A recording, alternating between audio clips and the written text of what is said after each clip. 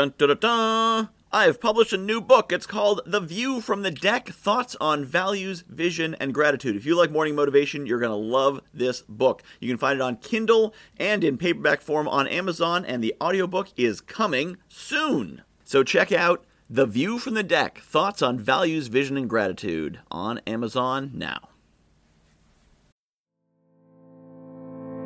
Some people ask themselves if they dare to follow their dreams, if they dare to follow their mission, their purpose, their calling, but I turn that the other way. I say, how dare you not follow your purpose, your calling? It's not your calling. A calling means that it was given to you. It is a gift that was given to you in trust for the world. You were given the gift that you have. You were given the greatness that you have in the expectation that you would use that to make the world better, to make people's lives better, to do good for those around you. It is not a gift for you. It is a gift for you to share.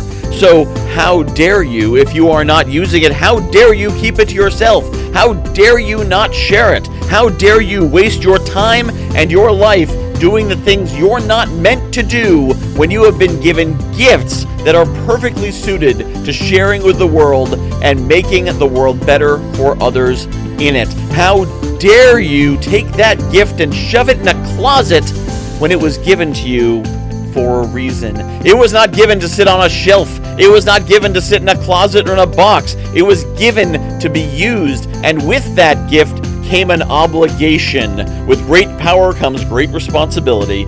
With great gifts come great obligations. The gifts you have come with the obligation to use them for the betterment of everyone you can. Now, maybe your gift is meant for the masses, and maybe it's just meant for the few.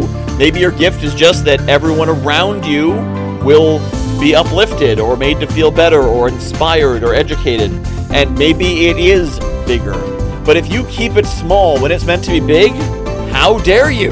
How dare you keep your gift away from those who need it? And if you chase after big when you're meant to be small, you're still off track. You need to figure out what your gift is meant to do. What are you here for?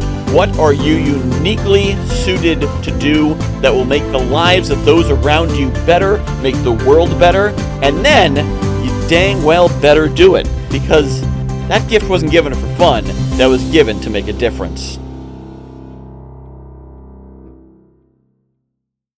I have published a new book called The View from the Deck, Thoughts on Values, Vision, and Gratitude. If you like morning motivation, you're going to love this book. So a lot of the same concepts. The basic principle of the book is that I was coaching clients, and they were telling me about their dream life, and I was recognizing elements of their dream life in my everyday life. And it made me realize there's things in my life that people are dreaming of. And there's things in my life that the me of a few years ago would absolutely have given his right arm for, and chances are you've got the same.